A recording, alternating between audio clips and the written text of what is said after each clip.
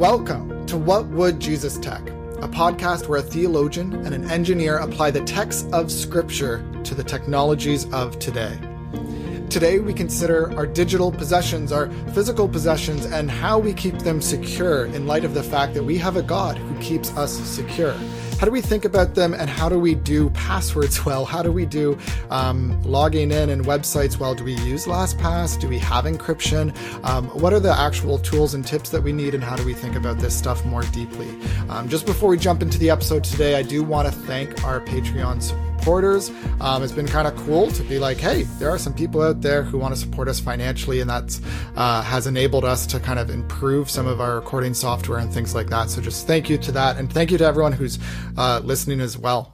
It's been a fun journey. We're beyond a year now, and there's no end in sight. So thank you.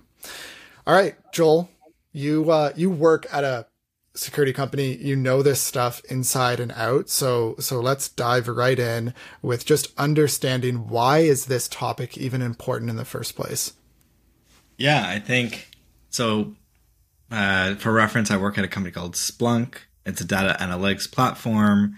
Part of their business comes from enterprise security, which is a whole, world to talk about. It's like the digital security side, and like we kind of mentioned LastPass, and like when you see that like passwords got leaked online and all of those things, that's like the digital security world. And I think security is also maybe more important or more top of mind recently because, there is a war happening right now, right? And as part of this physical war, there's cyber warfare, which is like digital warfare also. So there's an elevated sense of, and at the government level at least, of like critical infrastructure, like what could happen there. And then even for like individuals, there are, security to your property, right? Your personal property. Should you have more protection because you feel concerned about the environment you're in? What about fakes and the rise of phishing calls and scams, which I know, at least personally, I felt has been constantly increasing. Like I get way more scam calls now than I ever before. And I'm like, should I even change my number? Does that do anything? Or is it just like, no matter what number you have, you'll eventually get on these lists? So well, even my mom the other day, she posted something on Facebook. She had a friend reach out to her first who said, hey, I saw someone else with your picture and name add me onto Facebook. Have you created a new account?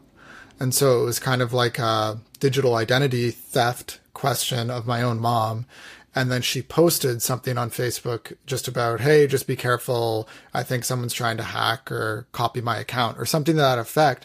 And then she got because she made it a worldwide post on Facebook. And then she had a whole bunch of these comments saying, hey, reach out to so-and-so on Instagram. I really trust them. Oh, and wow. So it's a very smart, and there's like 4 or 5 of these comments, not related to my mom in any way, like not a friend. But because she posted it publicly, if you post anything online about a hack right now, what the scammers are smart enough to do now is to say, hey, like, I'm not a fishy person. I'm safe. Facebook, don't kick me off. I'm not doing anything against the terms of service of Facebook. All I'm doing is suggesting that I trust this person on Instagram. Now, that person on Instagram, they haven't posted a thing at all other than pictures of like fake pictures of a family or whatever. And so the goal is that these hackers want you to meet that person on Instagram and then obviously go down the road of eventually giving up your money. And the way that they always try to do that is through gift cards, or almost always. Sometimes they like send money to our bank account and you will somehow get out of this, but they try not to do that because then they can be tracked. So it's normally gift cards so that they can't be tracked. But yeah, so these scams happen, and my mom was not a victim to it because she was smart enough to not follow those links, and she deleted those comments after we talked on the phone. But yeah, like I definitely think with the rise of AI technology in the hands of evil people in the world, and I'll just say it as it is, there are evil people in the world, even if there's tons of well-meaning people made in the image of God, and everyone's made in the image of God, still sin is real. And there's people out there who are trying to access your information and that sort of thing. I think it's sad almost that like a lot of the people who fall prey to scams are typically older, or at least that you see on like the YouTube videos. They're always targeting these people who are less familiar with technology, and that they're more likely to get duped because they can't tell, the subtle nuances that can push you to be like, this is fishy, this is suspect, from this is genuine. And it's interesting that maybe that age where you feel like you're a digital native is going to start dropping, as you're mentioning, with AI, because it gets a little bit more harder to tell, right? And I mean, like, I actually surprisingly had an example this week. I got a phone call, and it was a real person. Usually I get a phone call and it's like a pre-recorded message, and I instantly hang up. Those are easy. So yeah, those are easy, right? So I got a phone call, and it was actually a person, and he said, this guy calling from Coinbase. And I was like, what? And he's like, yeah, Coinbase, crypto. I was like, okay. And he's like, yeah, like, we detected unusual activity from Colombia on your account. And I was like, okay, sure. And I started talking to him, and I could hear people in the background. There was some background noise, which I didn't think of too much at first. And then slowly I was like, okay, like, can you validate some of my information? I mean, they must have had my email. They had my phone number. Obviously, they called me. But yeah, I was like, this doesn't sound legitimate. And he's like, oh, okay, like, then you'll just call us back. And then he like hung up. And I was like, oh my gosh, was that someone trying to scam me? 100%. To get my like account access or something like that, And it's crazy. So the current context is that these things are going to rise. There's with AI now, it is easier. Like, I even told my parents this. It's like, it is possible now for someone to take the recordings of our podcast, use the audio files there in order to create an AI replica of my voice that therefore could be used to fake, hey, mom and dad, I'm in need. Like, this stuff. Oh yeah. It's changing now, right? We need to be ready for it. And everybody likes to talk about the positives of AI, but, or some people don't. Some people are all fear and some people are all hope. And it's like, let's just be realistic about this stuff. Yeah. But let's unveil the curtain, if you will, of how security works then in an online age. Like, we want to protect our emails, our pictures of our children. We want to, it'd be foolish not to have a password, or we all know it's foolish to have your password be password, right? Yeah. And I don't think we should just do a simplistic, how do you make a good password? Because people can just Google that and like, you make it complicated, harder, all this stuff. Maybe we'll get into that briefly, but I really want us to understand how security works, to understand just what are the risks and how do we assess risks in creating passwords. So help us with that. I mean, yeah, let's use the password example and go down this kind of like digital cybersecurity kind of explainer. So, I mean, as you mentioned, you don't pick a simple password. You pick something with numbers, something with special characters, and not a common order. Like, even using words is not recommended. And the reason for all of this advice comes down to one attack vector, which is really brute force attacking. So, in an age where computers are getting more powerful, you could just keep trying different passwords. Until, let's say, after a week, like a couple weeks, it finally matches with the right password. And it will go through common passwords first. It will go through the dictionary first. So there's a smart way to try and guess your password if you use a common word. And that's not a human sitting down typing it out. That's a computer algorithm that runs on a computer. Algorithm. Yeah. So, I mean, that was obviously like a big wave that happened. And then, security is really like an arms race. So I think like the next thing that we saw is that, hey, if you're trying to log in incorrectly 5 times, we're going to lock out your account. Right. So that's going to stop brute force. It still isn't like, well, someone can come back and keep trying that every so often. Right. Mm-hmm. So it's not like a perpetual stop, but at least stop this, like, we're just going to brute force everything continually. Right.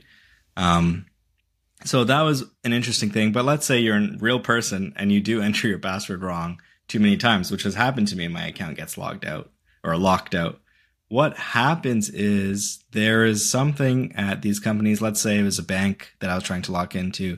They have something called a security operations center, or a SOC is what it's called in the cybersecurity world. And they will see a notification to be like, user so-and-so has been logged out from bad password attempts. And they don't know if that's me or if that's like a, hacker.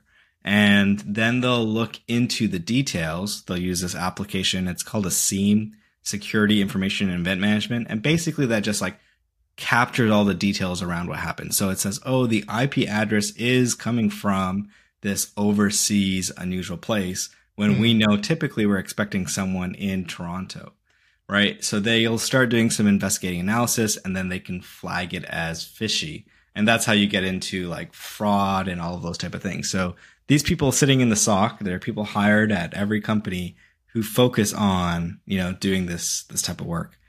So definitely, hats out to them. It's like we get free security that we're not paying for, that these companies that we're entrusting are paying for, which is why it's also important to work with a reputable company, a reputable bank, because they will have more of these things in place, right?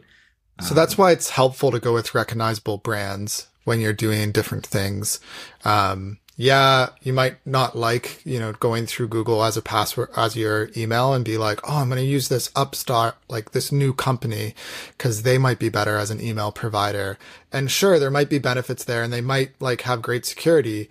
It's just that the smaller, the newer the company, the less likely they are to like really build up that infrastructure of IT. That I remember feeling the negative side of this working at the software company I was at, trying to sell. I'd have the customer, like Scotiabank customer. I got Scotiabank, one of the largest banks in Canada, to sign up for our product Plum. But then I had to go through this grueling security assessment, because they're like, you're a smaller company. You only have 35 full-time staff. We need to really see if your security is up to our level as a bank. And yeah, like I think that's good that these companies do that. They have that rigor.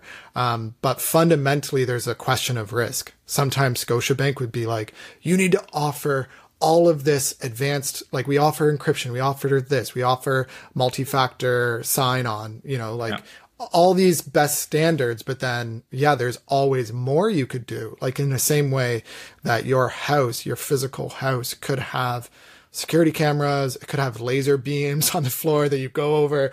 Oh, you trigger the laser beam and it shoots a dart out from the wall, and boom, like, you're out. Yeah. Like you can have all that stuff, but what is actually necessary and what is not? And in the context of this arms race, it's very hard to determine. You can never have absolute security. You can never, and there's extremes here, right? But it's great that these larger companies have this stuff in place. Yeah, so I think that's a good thing to kind of like talk through, is like, what do you recommend is like the risk level people should be comfortable with? And I think, the easy thing to say out flat is like, it depends. Obviously, it depends on what you're securing and who you are and all those type of things. And I think like in terms of like the house, like that you mentioned, right? It's like you could have cameras on the outside as like a deterrent, right? And then once they come inside, there's like other security measures you could have. You could have cameras on the inside, or like security enforcement, an alarm system where people come, right? So there's like preventive security and then reactive security. And I think like that's a good, paradigm to start thinking about security in general. But then even on the preventive side, you can keep escalating. Like I could walk around with bodyguards. I could have a bodyguard posted right outside of the house, right? And I obviously don't have that. But for someone else, that actually might make sense, right? Depending on the threat level, how targeted they are. So I think it is a nuanced conversation, which also just makes it more complicated, because everyone just wants an answer. Everyone just wants to know, like, tell me what to do. Should I use LastPass, yes or no? And it's like, well, LastPass got hacked, and because they're one of the largest password providers, like you can read some of the stuff online that they admitted publicly. They're like, yeah, not only were they able to access our systems and see some of the infrastructure, but they hacked one of our employees' computers. Like, it was just wild that LastPass, even though they're for the most part, a reputable company. Like I had a friend who asked me a year ago to like, hey, are they good? I'm going to go with them. And I'm like, yeah, like they're good. Like they're not huge, but they're large enough with enough venture capital behind them that I would expect them to have, and looking at their website. But yeah, so thinking about like just getting practical here, like, should you use Google Chrome to store all your passwords? The benefit is the convenience, obviously, and nobody can remember all the passwords they need to access all these different websites. So by storing it, whether it's LastPass or Google Chrome, it has that layer of efficiency, but it also ensures that you're not using the same password across multiple sites. And Google Chrome manages that. Now, the downside is someone steals your computer, then they steal access to everything. And that's why I would say having multi-factor sign-in is so important to turn on multiple accounts. Yeah. I would say the same thing. I think like it's interesting because these tools like LastPass, Google Chrome, 1Password is another like really popular one.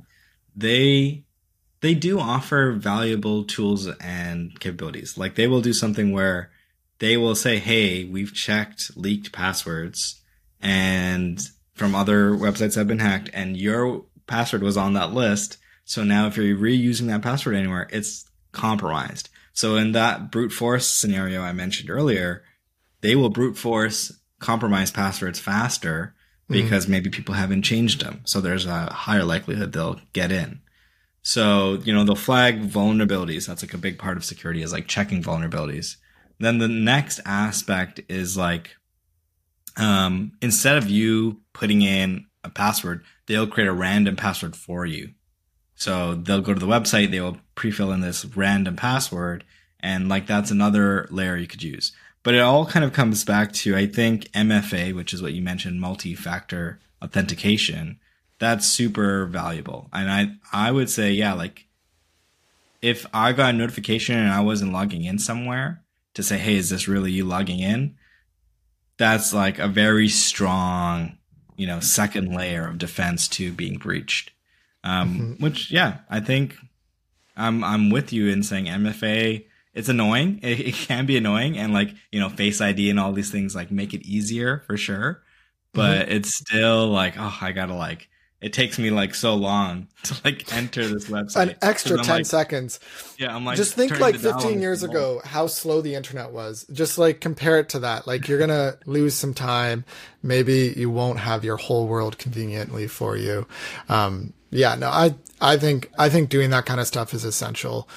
Doing that kind of multi-factor authentication and turning it on, and then that allows it. The other thing you can do is just to do like an annual audit of your passwords. So Google Chrome allows you to do this, and every website has this functionality. When you go into the settings, you go into security, you can see kind of like, oh, here are all the passwords, all 170 passwords that I'm using. And it's like, why do I need to still have accounts on these websites? And so you can go onto each of those. I've done this before. I've gone to those accounts, websites that I'm not using anything, and I've created passwords for, and it's like, delete all my data.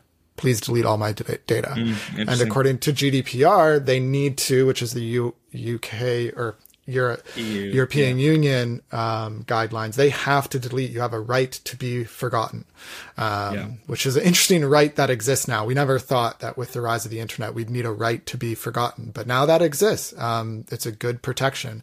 And we need more rights to protect from AI risk, but that's a whole other conversation. But yeah, so I think this is just helpful for people to think about it, even just having this conversation, it pop up on their podcast feed and just say, okay, maybe I need to do a security audit. Maybe I need to think through this kind of stuff. Here's a twist, basically.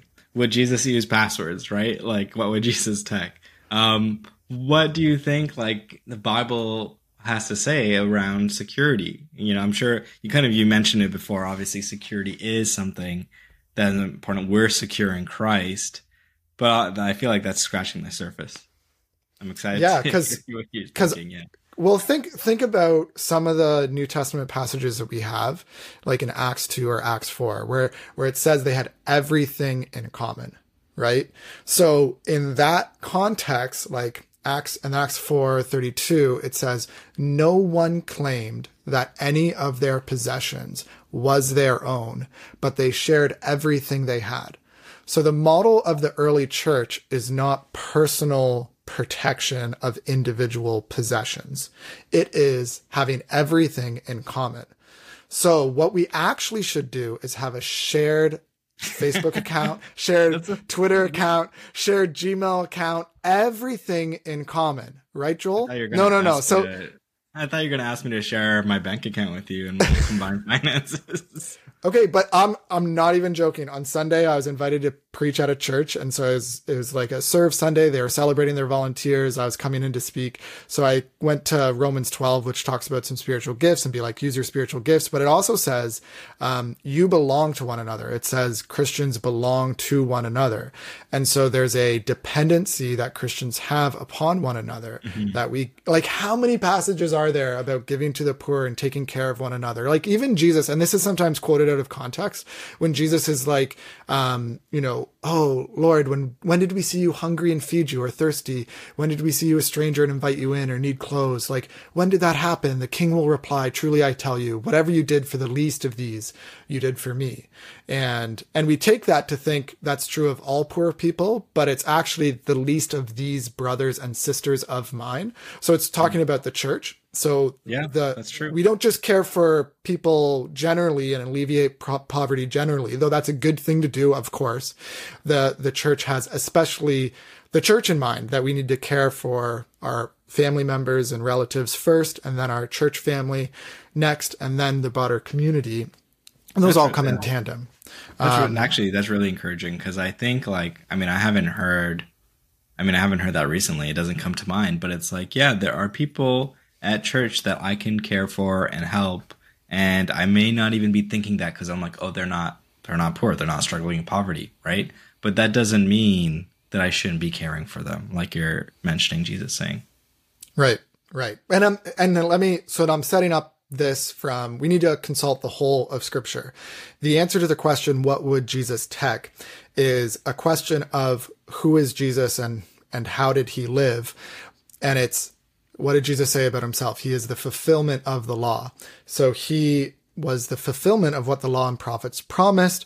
We unpack this in detail with Jess Gelstra on that episode about how Jesus is the embodiment of the law. He gives us an example of how to follow the law. So we need to take the Old Testament in mind too. And right in the 10 Commandments, you have the assumption of personal private property in the commandment, do not steal, right? And that's unpacked. Think about Exodus 22. It goes into detail, like whoever steals an ox or sheep or slaughters it and sells it, you steal someone else's thing. Well, you got to pay back 5 head of cattle for 1 ox, or 4 sheep for 1 sheep stolen. Like it's seen as this great offense to steal because you're impacting the economy of that other person while it's stolen, all this kind of stuff. So it's like to truly do eye for an eye repayment, which is what the Old Testament talks about, then you gotta pay back even more than what you stole. And so this assumption of private property continues into the New Testament. And so, no, we do not need to share credit cards. We do not need to share all of our social accounts with one another, because there still is that assumption in the New Testament, of kind of private property that it is assumed. It kind of goes back to I'm going to give you this land. It even goes back to Genesis 1 of you need to rule the earth. So yes, everything in the earth is God's, but then God says, now it's yours. So it's both. So when you teach your kids to share, you say it's good to share, but let's say your kid is playing with Billy and Billy goes and steals a toy from your kid. What you should say is not, it's good to share. Let Billy have a turn. You should say, Billy stole. That's wrong, Billy. I'm sorry. Don't do that, Billy. That's not right. You're going to have to wait for your turn or whatever. Yes, we need to teach sharing, but we also need to teach individual property ownership under God's sovereign ownership of all things. And so what this looks like is kind of unpacked in the New Testament, and I can go there in a second. Yeah, no, it's love and justice. And I think even me and my wife have discussed this a bunch, even between our 2 boys, right? It's sharing and having that heart of sharing and not worrying, but then also being okay, this is a line that is crossed, and there needs to be a lesson. So Yeah, and think about what's assumed in this passage in Ephesians 4:28. Anyone who has been stealing must steal no longer. Okay, makes sense, repeat of Old Testament law.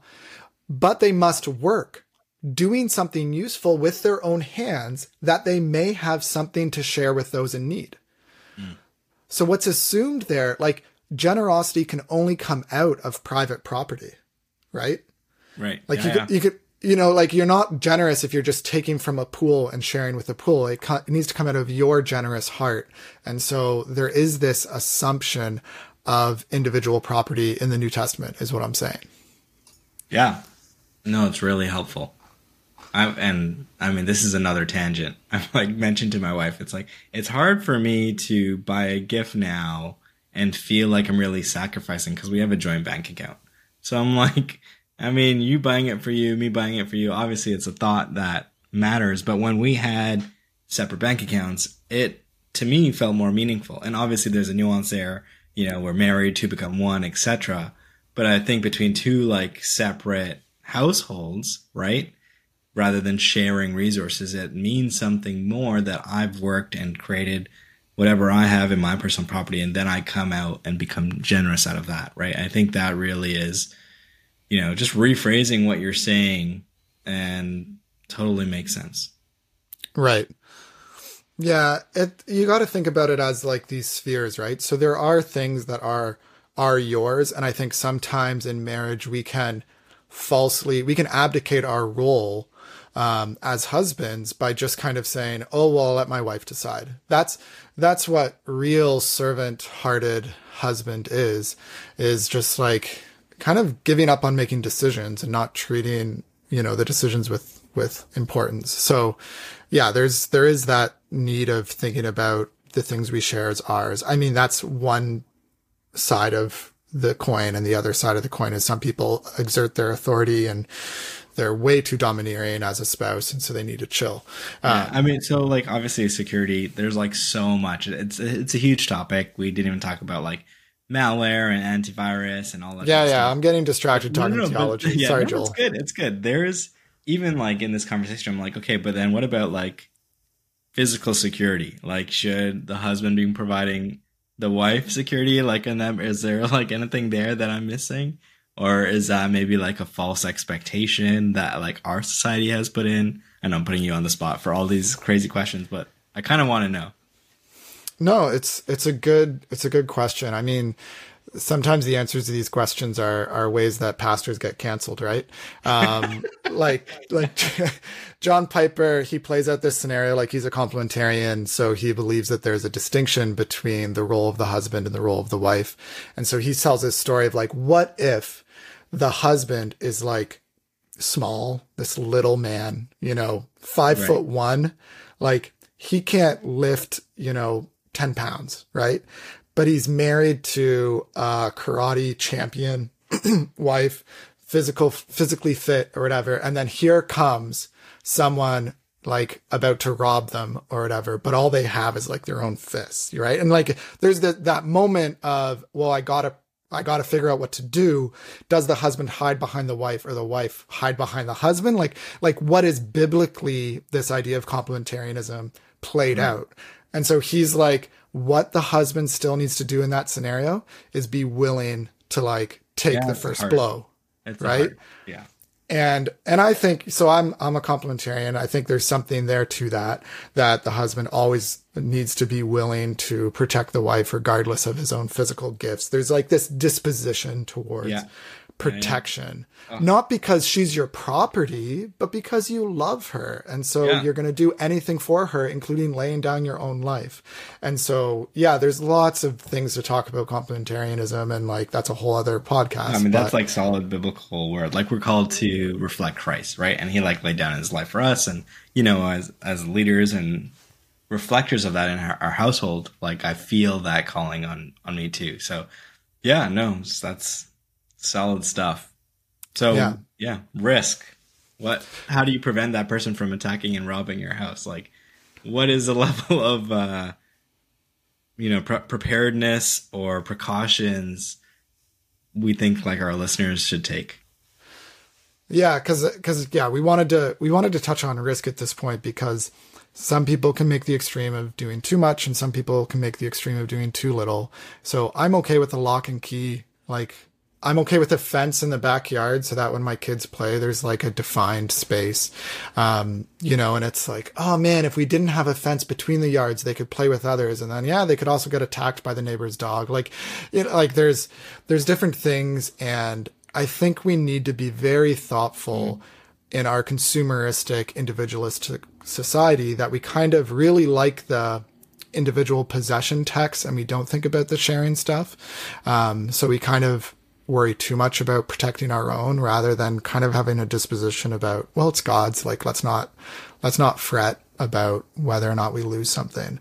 But yeah, thinking practically, like, I don't know. I don't worry too much. I'm okay with Google Chrome. I'm okay with multi-factor authentication.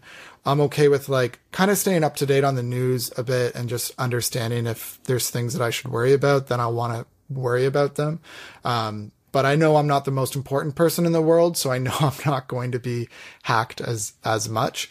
I don't post any pictures of my kids online because of the threat of AI basically recreating their image and, you know, creating images of them online or things like that. Like, I don't like that. And not even just with AI. I just think I've talked about this before. So I don't share personal stuff online. Like, I think that's one takeaway, that on that preventative level, like if you're sharing selfies in front of your own house online, like, yes, it's true that we used to live in a day where there was the yellow pages and anybody could look up anybody's address. So really, is it so bad to have your own house known online? It's just that there are evil people in the world. And so we just need to keep that in mind. Like, it comes back to, I think the good question is like, would Jesus use security, right? Or I said, would Jesus use passwords? And I think if you take it back to Jesus in his day, you know, did Jesus use doors? Did Jesus use locking doors, right? Was his like door always open, right? Like, or he used the security of the society that he was in. You know, and as society progresses, like, you know, you talk about a shepherd protecting the sheep, it is wise to put up that fence to prevent the sheep from being bitten from the wolf, right? It's like, it is unwise to put the sheep in a precarious position that they might be, you know, snatched away. So there's wisdom in using security. Like, I believe God calls us, you know, as like shepherds of our home and of our like flock, and to take security seriously, right? And like be wise. And that is what a good and faithful servant would do, is like, you know, feel that call and then step up to the call and be like, well, at least like I need to do my due diligence of like researching and understanding like what I should do with this role that God has entrusted into me. And I think if you kind of like transport that as like technology goes on this evolution curve to today, it's like, yeah, the security that we have today is like, we might need a fence in our backyard. We might need more protections. We don't use the yellow pages anymore. We're not posting in front of our house because you could get doxxed. Depending on who you are, you might have like a swap party call to your house, right? Because you're getting doxxed online. Regardless of where you are politically, it can happen to you. Yeah. So I think like that is interesting nuance, is that as technology accelerates, we do need to keep up with the protections, right? And I think as much as it might seem disparaging or like hard to be like, hey, this is an arms race and it's like a never ending race. It's like, that's kind of our challenge, is like, we got to run the race, right? We got to keep going. And one of the other advantages that is coming to mind is like, there will be specialists that can take some of this burden off of you, right? Like, we're using these tools, LastPass, 1Password. We don't have to have a piece of paper where we write down all our passwords that we can't remember, right? So I think it is okay as a concept to start outsourcing some of the security protections, rather than, you know, having everything in your home. You might have a security company, you might have other equipment and other people involved. So I think that is like a natural aspect, that you will have security specialists that you kind of contract out that work to, for free, with ads, or for a price, or, you know, like different type of models for that. Yeah, and talking to people in your church too, like outsourcing some of the knowledge gain to others in your own community and saying like, hey, what do you do for security? Like, just want to know, and that sort of thing. Like, I've seen at Costco, they're selling all these security camera stuff, and I'm like, Like it's one of those, oh man, in this crazy world, like a little bit of protection. I mean, that's in Canada. They sell security cameras. In the States, they sell guns, right? So like it's all about differences in context for security. We could get into the whole gun thing, right? Like should Christians own guns as security? Cause that's a whole other piece there that has been debated endlessly. Yeah. Some people defend do not murder, and they say that that is a proof text for owning a gun. Because you should use a gun to prevent someone from not murdering. And there is this kind of like, okay, well, wait, in the Old Testament, like justice was part of the Israelites were a nation state. And so there's a combination of political and, anyways. So in the New Testament, I see, like you see in Romans 14, like vengeance is to the Lord's, not to ours. So like, I don't think we should just be killing people who come into our home. But I'm not all anti just war. Like I believe there's some just wars we must fight. And so there might be some just fists we might need to throw. But anyways, that's just a little piece of a nugget that we might evaluate on a future episode on the technology of guns. But for now, we just need to wrap it up. I think it's a big topic, and I think it deserves to be spoken about, because I think it's a tense topic, so not many people speak about it, right? Like they shy away from it. So I think, you know what, we're hearing it here. We will eventually put out an episode on, the technology of weapons.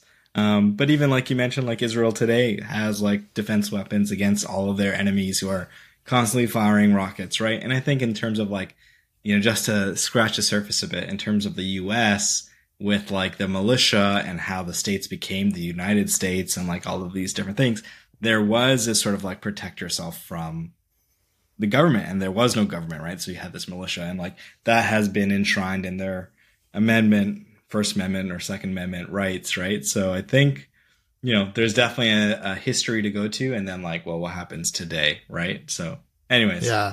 No, it's like a TED Talk I watched years ago, and it's like, here are the 5 most important things you can do for a society in order to ensure that society will flourish.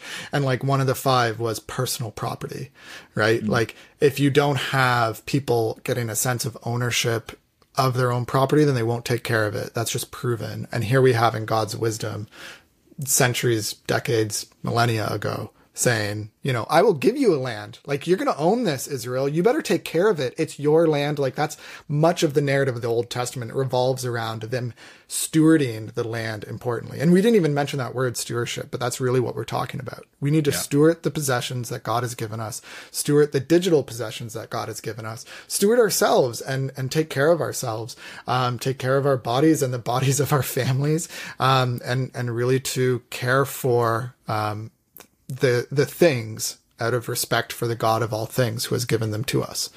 Yeah. So this has been enlightening. Very, very good for me to sit and reflect, right, on security. Because it's one of those things, I think it's like, it either sounds boring or it's too complex, and we often don't talk about it. So it's been a long time coming, and I'm glad we did it.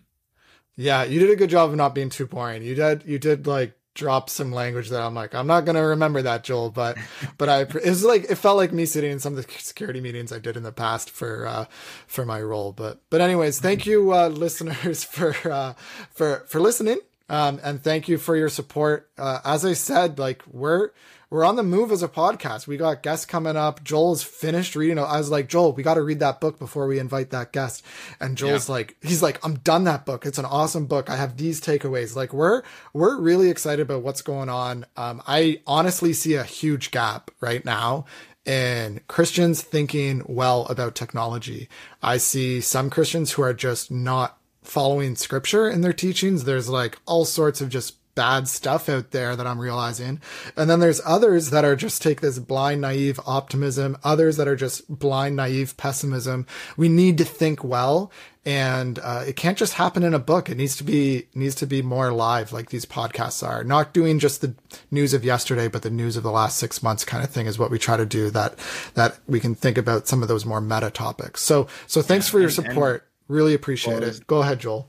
No, yeah, I was just going to add, and you might want to cut this out and put it in Patreon only, but last week I was down in California, and I met a lot of Christians who were thinking about how they could create technology. So, we'll definitely have that in future podcasts. I think we'll start connecting a lot more of these pieces on like, this is a movement right now. And yeah, that'll be really exciting. So we'll get into that. Things are happening, get pumped. Things are happening. Yeah. So thanks for listening. Thanks for your support. And if you want to keep supporting us, please do rate us on iTunes. Please follow us on our social media. Some of you follow us on just your podcast app, and that's awesome. But one of the things that help us grow is for more people to be made aware. And so simply by helping that algorithm out, by liking us on or subscribing on YouTube and then following on Twitter, or maybe we'll get a Facebook page because we've got some feedback that maybe we should. Or like, oh man, Facebook's so yesterday, but maybe we should do that. But yeah, no, we should probably we're a professional podcast now, even though we're just two amateurs trying to do our best. So thanks for listening. We just encourage you to use the technology that exists out there to secure your digital and physical possessions, but find rest. Do not find your ultimate hope in the security of these pieces of tech, but find your security and rest in God, and ultimately do everything to glorify Him. Thanks for listening, guys. Take care. Bye.